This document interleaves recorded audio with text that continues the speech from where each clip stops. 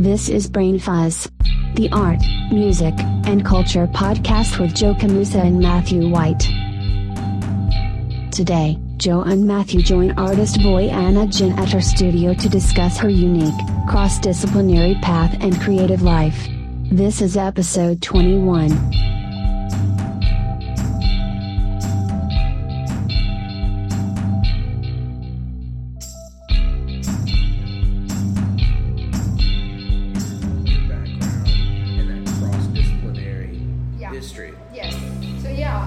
So I grew up in a small town in Serbia, and I was a good girl. I had very good grades, so there were not many professions. It was kind of expected to go either medical school or engineering or something like that.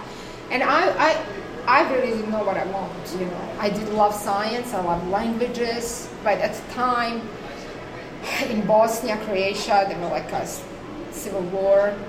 We had the worst political situation in a long time. I remember when I went to college, it was the biggest inflation ever recorded.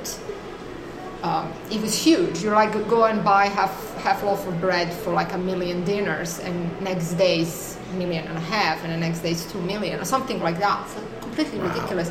So I felt I have to choose the choice that's more practical, right? And so I went to medical school and I finished it. It was tough. I remember, when I was passing dermatology, I could hear bombs falling, right? Oh my gosh. It's totally surreal. And I got A-, yay! And it's just totally surreal, You're like, you go, you answer, you get this good grade, you go out, you hear a detonation, you take a walk, you meet your ex-boyfriend, he's like, hey, we have this party on the roof, we're going to watch bombs falling and artillery trying to, defend, and when they hit each other, this anti-bomb with the bomb, whatever, I don't know the terminology, there's this like a big splash. Wow. It was a really strange time, and thank God, me and my family, we're fine. Lots of people were not. That was sad. Anyways, after I finished, I decided, to maybe do something on the side that was creative. And there was this like a little bitty design school that I tried to get in to do maybe interior design. Anything that is just creative. And at the same time, I met my now husband, Brian, and we married in Serbia, and we heard all kind of crazy stories about immigration and people not being able to get a green card for years. But for me, it was like a week there and 2 weeks here, like, welcome to United States. Do you have a sister? I mean, honestly, I was like blown away. I was like, this is great. I don't know. At 2 weeks, I got a green card, this beautiful welcoming letter. So it was just somehow things got open, and I just felt, I didn't tell you, but I was really, there were parts of medicine that I liked, especially neurology, but I was suffering. I just really always wanted to do something creative. It can be art, design, whatever.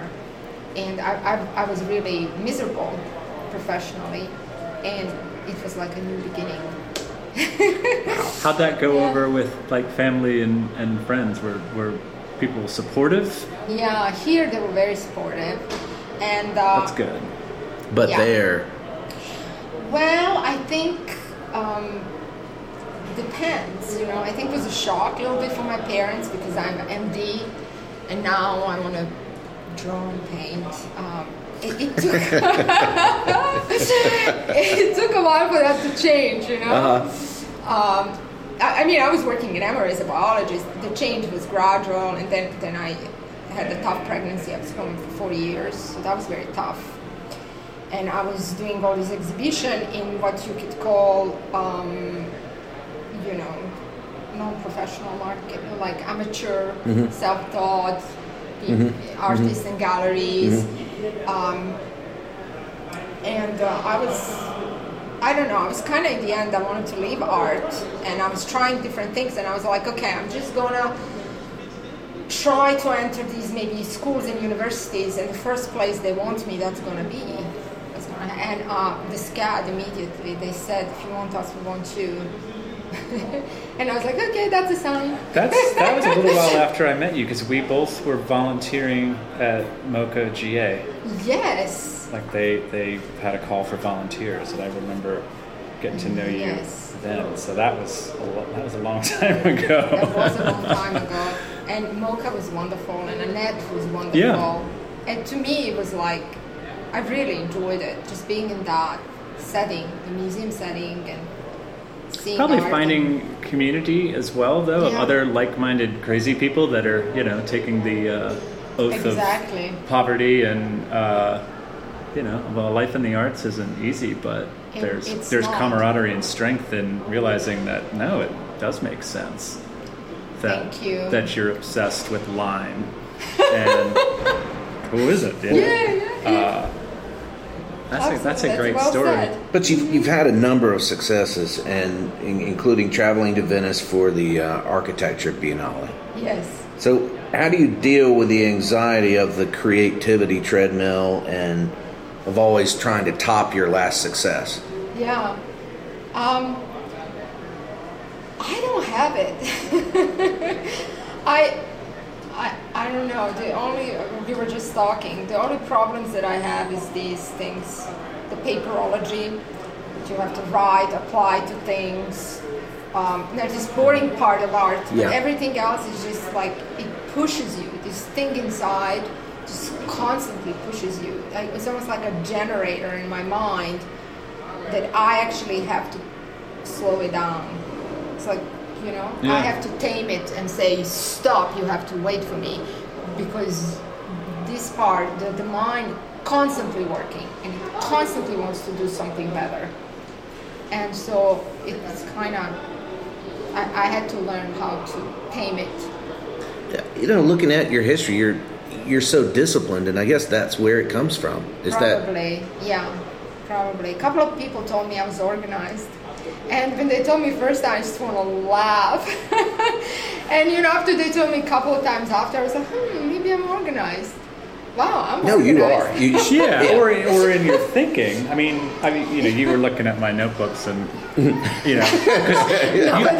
whenever I hear that, it's always people look at you askance in these quarters if it's like, oh, you're organized or you're neat. But I know grad school is tough and then you went on for an MFA, which is certainly grinding, probably nowhere near what I'm assuming medical school would be like, but to be able to have that forced discipline of you only have so much time on this subject, and I'm wondering, like, with your practice, and we've talked in the past, you're an everyday you go every day and make work. Something for the pile kind of person.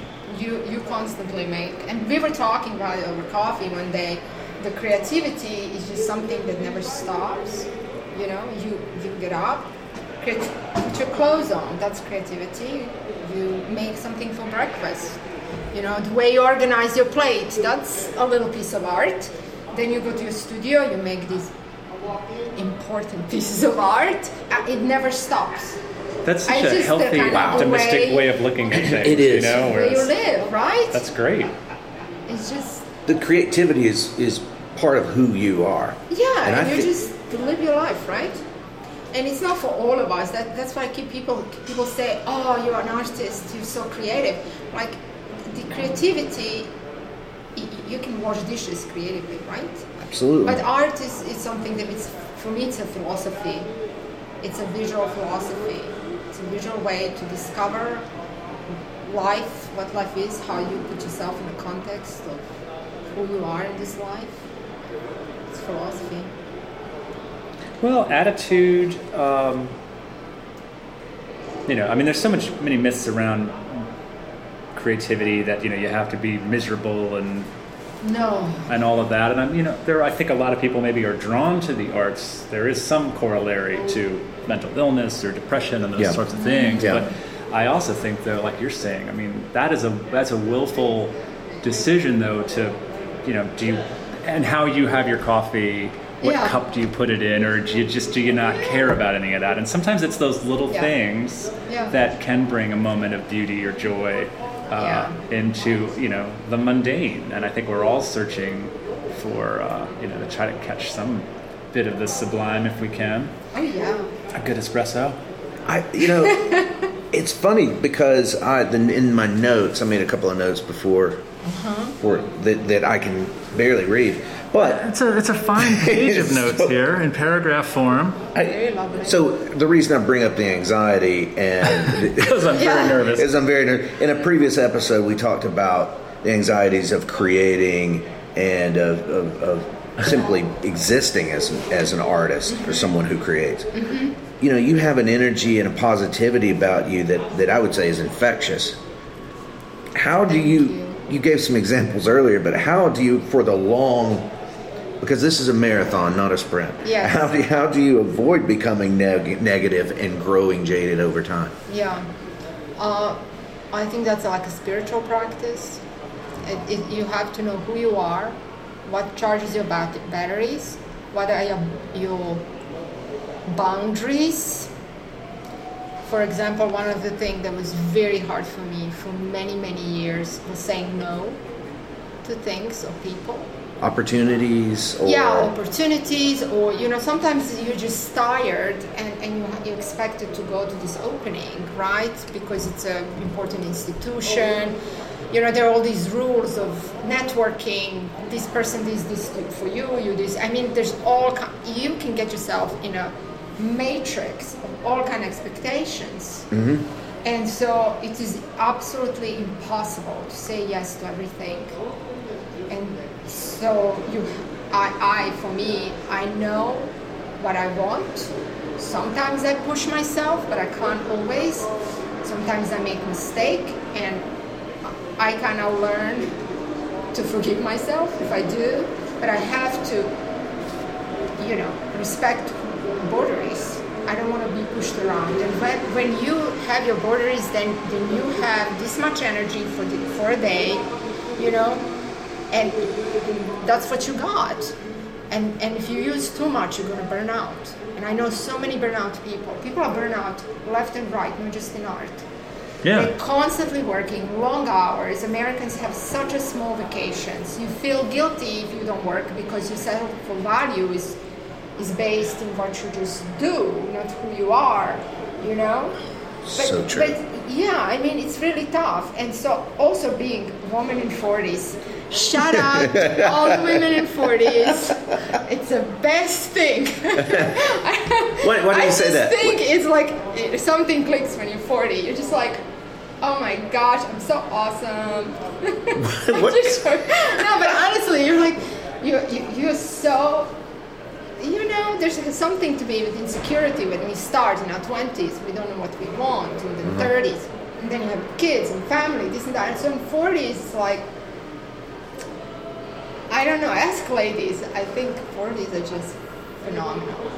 I think it's universal. I would say the same thing. I mean, in terms of, and maybe, I think we maybe are similar in that you think about how hard you've worked to clear off the space to be able to have like your studio practice. And that does mean sometimes saying no to things that, like, at least I feel like I really should be at that maybe. Oh yeah, but it's constant. First and foremost, like, I have to protect that space because it just was too damn hard to get to this point.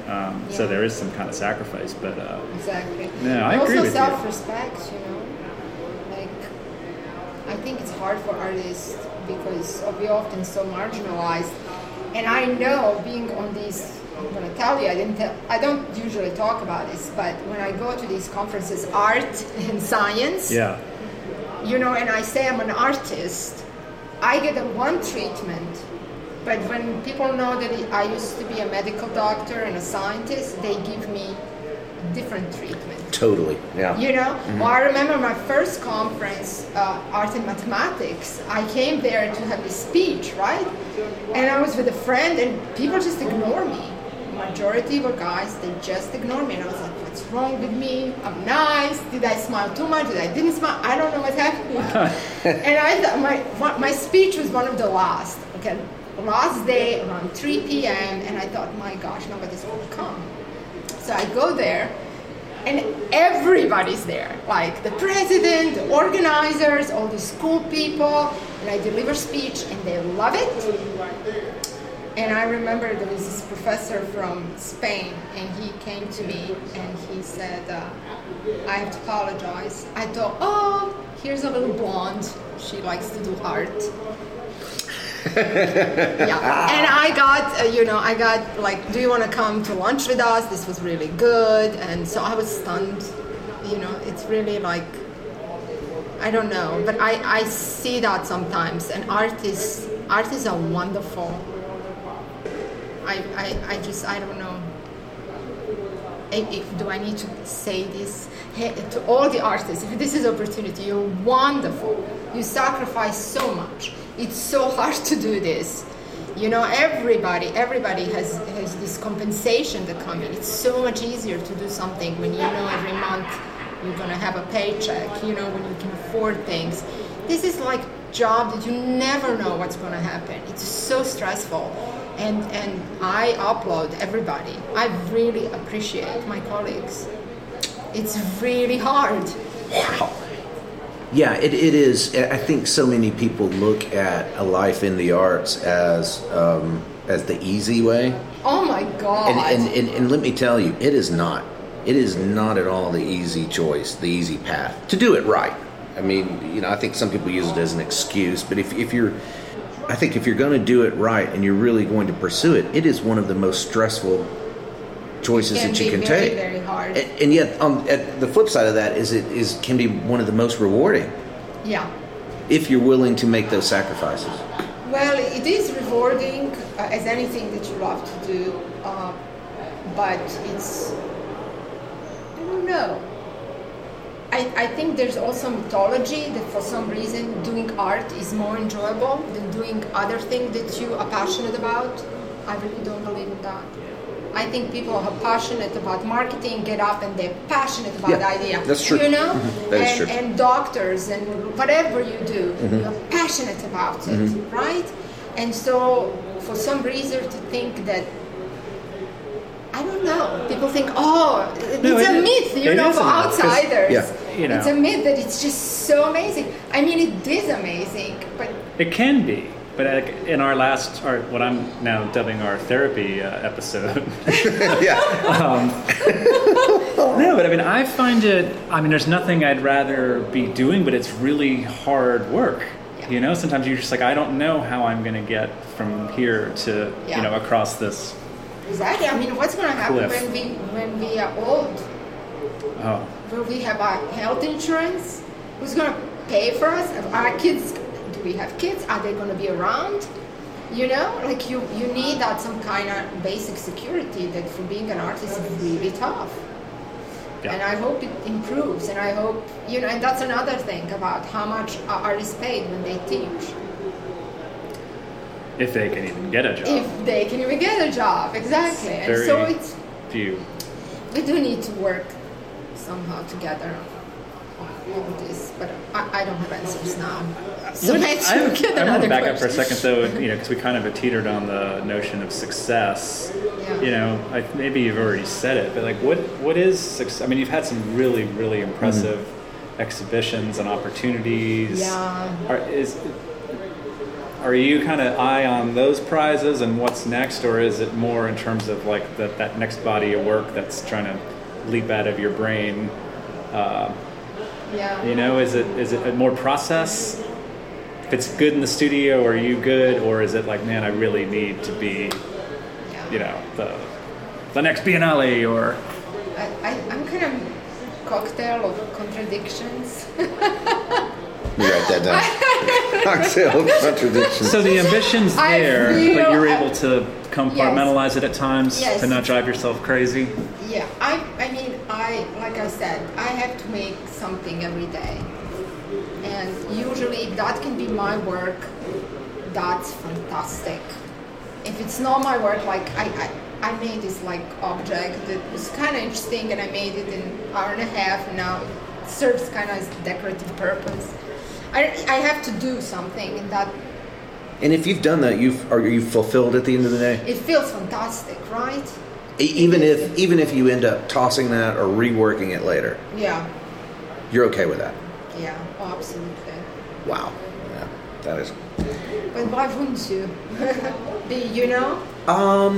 I think if you've got an achievement mindset, then you almost are expecting yourself to produce a masterpiece a day, or yep, that's a keeper every single day, and that's simply not the pace that creating. That is a misunderstanding of what it means to truly want greatness. And if people, it's misinformation. You have to make a mistake. If you're searching for something, right? Mm-hmm. Like, let's say there's a, how would I say? You know the treasure that you search on in this valley, right? And so you divide the valley, like maybe, I don't know, in 10 pieces, you start digging. And if you don't find it first day, at least you know that you are one day closer, right?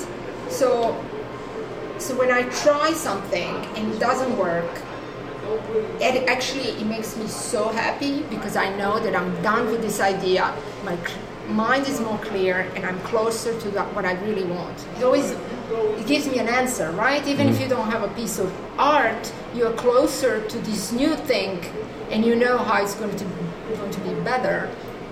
So I mean, I'm talking like you sound fearless. First grade level. No, you're not. I mean, that no, sounds that's so advanced. Examples are like for kindergarten. Like a relentless curiosity and a fearlessness that you're willing to walk away.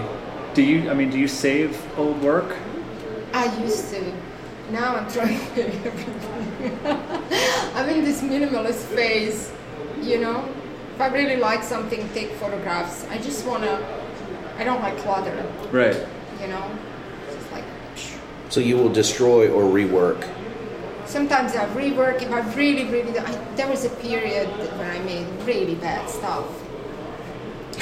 Don't we all? Come on. And then That's people good. Yeah. bought it. That's the scariest thing. People bought it, and I was just having this plan. How do I buy back all these things and burn them? Because you don't want them out there. Oh my God. Yeah. Oh. But isn't that part of the path, though, right? Oh my gosh. But yeah. And someone is appreciating that step along the path. Yeah, but like, what if my work means something, right? One day, and you have all this thing emerging. I always say it's my high school yearbook picture. You know, you're like, no, not that. No. It's like, please, no. It's like when you go to see my parents, and like they'll have some old photo out, and then you're just instantly throwing that down. Get that out of here. Exactly. It's even worse. My dad has this poetry that I did, like, I don't know how he gets this, but this poetry I did when I was very young, just started the medical school, and it's cheesiest thing. And I always say, next time when I go home, I need to find that box, and I need to throw that away, and I always forget. And those poems, oh my gosh, it's like a nightmare. No, but it's a process, right? We're just humans. That's the curse, I think, of taking your art into the public realm. Yeah. You know, it's out there. It's not yours anymore. And as we grow and you burn through how many bodies of work, you're bound to just like. That's why I'm amazed at like musicians that, especially like in something like rock music, where like, wow, you're playing a record that you wrote when you were 20 and now you're 45. Like, how do you do that and not blow your brains out? I mean, yeah, exactly. I mean, something that rigid and formula, at least artists, maybe the worst thing that's going to happen is at your MoMA retrospective and you're going to have to be in the same room with some older work. I think that's one of the hardest things about being an artist, and maybe it gets a little better with age, but is being diplomatic or maybe not reacting and saying anything. Like, I find it very hard to sometimes not disclaim amongst even friends, and to try to just be a poker faced, because I mean, it's like, you made it, it's out there. It's true. It's hard. It's true. professionally, you started off, you said earlier that was really not probably what you should have been doing. You needed to be a creator from the beginning. And still, you've embraced that history, that cross-disciplinary history. And you felt free to let that inform and influence the work. Yeah. So what do you say to people who think, in order to be an, air quotes, artist, I need to stick to certain topics, or mediums even? What do you say to them? Well, it is kind of turning something that I thought might be my disadvantage into advantage, right? But it didn't come for me thinking too hard about it. So when I came to SCAD, I came as a painter, and it kind of was good, but it didn't really click. And I expected somebody to tell me what to do. And when I say this, everybody just laughs. Ha ha ha! Nobody's going to tell you what to do. And I'm going to say now, yes, if you're a teacher, you're supposed to be a guide. And what you can do when a kid comes to you, right? You see their portfolio. With your knowledge, you immediately know what kind of styles, this child's kind of leaning That's to. true. Yeah. And then you can say, well, there's the whole line of art history that started then, and it looked like this, and check it out, how is it now, and tell me more. I didn't literally want them to tell me what to do, but I needed direction. And I felt like that I would have to direct myself. And I just was wondering, okay, if I'm going to do something, I might do something that I really love. And some of the things that I really loved was always genetics. I was always crazy about, how DNA gets replicated and all the stuff, how it influences the way we think, everything about us. And I started merging that art and science. And it just immediately happened. Immediately I discovered mathematics in it. I mean, it was just it connected me with people outside of my world. It got acknowledged by some of those things were immediately published and talk about these conferences, in Europe and in the States. And I was like very happy. And so that's just something. Whatever it is, you can put it in your art practice. Whatever. And that's the way it should be. Yeah, I mean, that's our personal histories. That's who we are.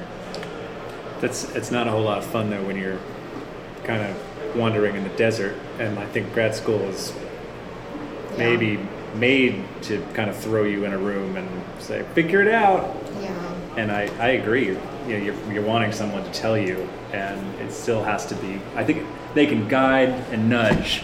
Yeah. But I still think it's got to come from within. And I think it's like, I always think about like the lines that I'm attracted to. It's like my handwriting. I just exactly. I'm stuck with it. What can I do? And I think for you to be able to come back to science and mathematics, but I also see a lot of architecture. There's a lot of architecture, and I needed architects to come to my world to tell me that. Because I would never think of it, I was just like doing design and doing systems, and when you do systems, things are so complex, and we still in every area, people are trying to figure out what systems are, how they work, and so I was very busy. And then when this architecture thing came out, it was a surprise to me, but I kind of liked it. But at the same time, I wasn't sure how to put it in a context, because I already had art, I already had science, I already had all these different mediums and architecture. But I think it's because I use the same software that architects use, which is Rhino. Okay, yeah. And also making installation in video, you always need architecture. Architecture becomes a part of your work forever, right? Yeah. Sure. Yeah. It's so site-specific that you have to think about. Architecture is like a sculptural piece, right? That becomes a part of this work. And I think that's how it happens. So how do you connect those dots between the architecture and the genetics and the because I see it, but how do you articulate that? Yeah. Matthew, it took me a long time to be able to articulate it. Yeah. First, because English was so tough for me. Yeah. Second, because I did not have theoretical, artistic background. Okay. That whole language is totally new to me. Which I also see as an advantage. It can be advantage, but it depends. It depends. But the thing is after I just made work, as you go, some things just fall off, and you reaffirm what is important, and then by this knowledge of what's more important, somehow you can create sentences that are more coherent, and you kind of know more about your work. I think it happens through time. And what was for me, I just noticed that more than my work looking scientific, it doesn't really always look scientific. Maybe it reminds you more of architecture, right? Mm-hmm. It's methodology, because that's how I think. That's how I learned how to think my whole education, more than 10 years, and then working in science, so for a long time. And what scientific methodology is, you zoom into things, you take things apart. I zoom into my sculpture, mm-hmm. I take them apart, I show a process. Mm-hmm. I'll also, because genetics is so close to evolution, I always wanted one form to become something else. So I started translating line. Line will be a line in a space and goes into shadow. Shadow goes into drawing. Mm-hmm. Drawing go into fiber. But then another things happened where I wanted not just to go through these different mediums, but to transform things, almost like making a new species. How can I take this sculpture and transform it into a photograph? Yeah. But a photograph becomes something different. Mm-hmm. And it's similar. It has a quality that you say, it reminds me of your sculpture work, but it's not the literal translation, mm-hmm. right? Mm-hmm. It's not a sculpture of a horse and then a painting of a horse. Mm-hmm. And so that's something that always goes, this transformation of one form into another. And then microcosmos with macro, right? There's always that hint of something looking microscopic, even though it's very big. And especially with fiber, such an evocative material, it takes you, like it can be a cellular, but it also looks very stellar, cloud-like. And so that zoom in, zoom out, taking things apart, how they work, exposing how they work, metamorphosis, I find that is very scientific.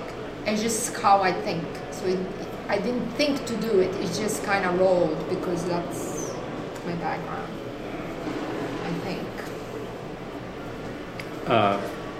Despite your claims to the contrary that English is difficult, I was going to say in your statement I found some really well thought out gems, but you said that a video is a drawing in action. Yeah. As we're sitting in here and we're mm-hmm. Able to view a piece and some of these photographs, and again, it sounds simple on the face of it, and yet poetic.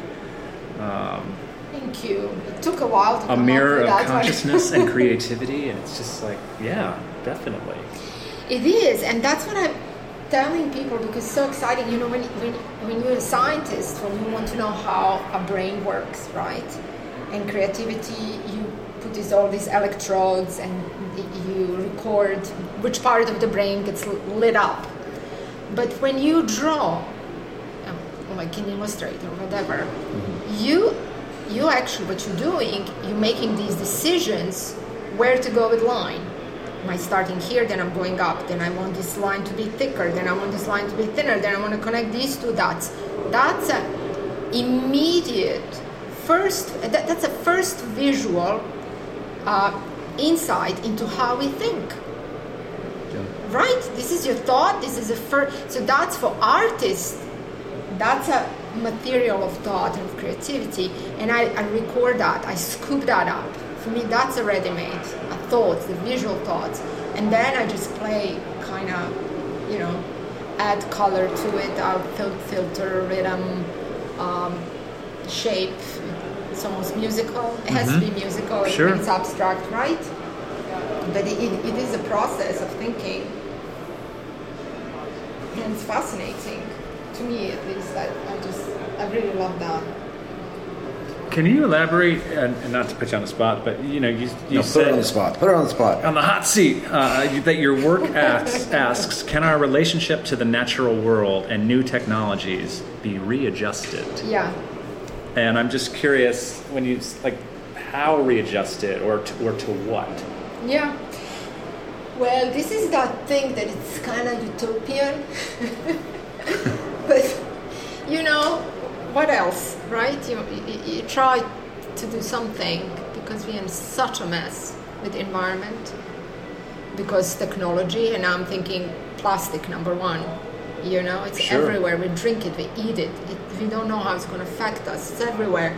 And then also digital technology, everybody being on the phones all the time, we ourselves constantly. And so in the process, a lot is lost. And so when I say readjusted, it's like, people say, let's go back to nature. You don't want to kind of go back where we used to be. You want to be a part of the nature, but kind of in a new way. And so for me, I'm always inspired with biomimicking, for example, studying the living world and discovering these solutions that plants have or animals have, and then making engineering gadgets that possibly can also be recycled, or 3D printing houses with awesome materials that are totally biodegradable, or making these new technologies so lean, maybe powered by sun, recycle. That's what I mean. We have to go forward. Technology is part of who we are. I don't think we can just forget it, but just doing things in a smarter way. But definitely rediscovering nature. And for me, what I do with fiber, it's a tiny little thing, right? I don't thread it, I don't felt it. I just stretch it to expose these micro tangles, and it becomes transparent and light, and it looks very, industrial, right? Sometimes even looks fake. People think it's one of those foam things, right? Which is fine. But to me, that's so important that it is organic and it's used in a different way. And I expect that from everybody. And especially people who are engineers who make things, mass-produced, to look into nature for smarter ways of dealing with things, or different ways. You mentioned the puffs earlier. Puffs. Yes, that's not the technically correct term, is it? I do not put that in my art statement. Definitely not. You said that there are situations where these are displayed, and you encourage people to work with it. Work with the puffs. That's a recent practice. Yeah, and I'm fine when they play with lights, but actually, and I'm very happy because I see that people are happy and they discover the same thing that I do. When they put it next to light, it just creates these beautiful landscapes that are very interesting to photograph, and so that's great. But it takes so much time to separate those fibers. Yeah. It takes lots of times, and then I lightly spray them, and so then they become this amorphous mass that it's very light, and the first thing for people to do is just to squish it, and when that's squished, I think my stomach just flips, and it just keeps me to say, okay, it's okay, it's okay. You need to be generous. It's fine. You can always do your stuff, and so. Yeah, it's a new thing, but I was just very happy that both kids and adults enjoy the process, and I wasn't sure. Well, we always say art, people need art, but sometimes I wonder, do they really need art? Oh, especially that's a great today. question. But they need something real. Obviously on our little phones we can do amazing things with light and all that, but to actually be able to manipulate a natural object and play with light, how does that not reignite some childlike curiosity, which I think every year we get older, I think we need more of that. because we get jaded and busy and tired. And yeah, well, I know for me, but I wasn't sure for other people. I really wasn't. I didn't know what to think. Sure, but I also think, that is extremely generous, because I have to say, I don't know if I'd want people playing with my toys.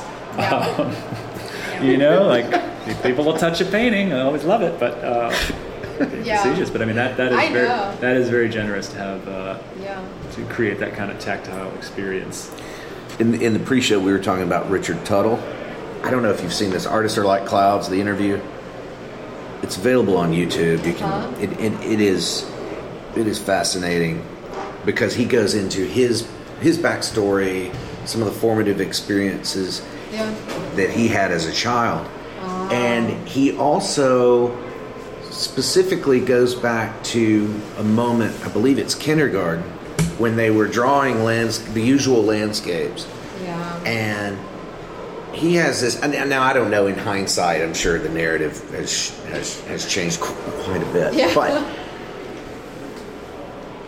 he is sharing this experience where other kids, they're drawing their landscapes and they've got the neat little horizon with the sun in the corner, and his doesn't at all look like the rest of them. It's not your usual, because all kids kind of do the same kind of landscape layout, right? Yeah. We're taught that way. And he did his a different way. And the teacher did not display his with the other children. He was dinged for having a non-compliant landscape. Oh. It didn't work with that formula of what it was supposed to be. He didn't. So at that early stage, he didn't fit in the neat little cubby and that changed his view for the rest of his life. She gave him a favor in the end, not knowingly. That is exactly what he said. He is thankful to that teacher for doing that. And I'm thinking about what we've discussed here, and there are so many similarities with...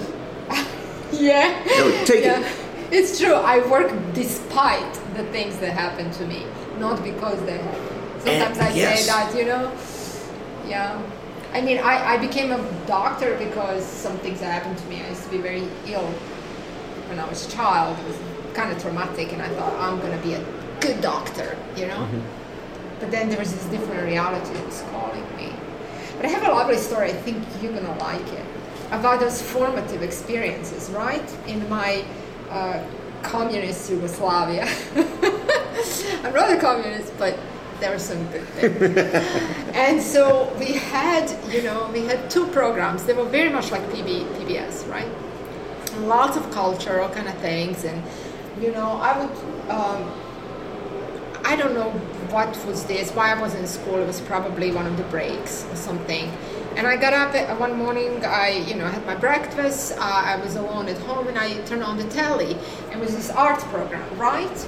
And they were talking about this man, this famous artist, who painted people with paint, and then they were doing prints. With artists. Now I know it's Yves Klein. Yeah. But I remember, because as a child, I just remember, experiences of early life when you're trying to figure out what life is and what art is, so you have these ideas in your mind when you close your eyes, and so interesting, right? And then you can draw with your hands better maybe than some other people. I'm like, that's interesting too. So I have this mind, and then I have this hand. But when I saw that, it just hit me, because what meant for me was like, oh my gosh, my whole body is art. I can make art with all of me. It was like activation or something. Wow. I loved it. I can't tell you, to me it was like a discovery. I totally did.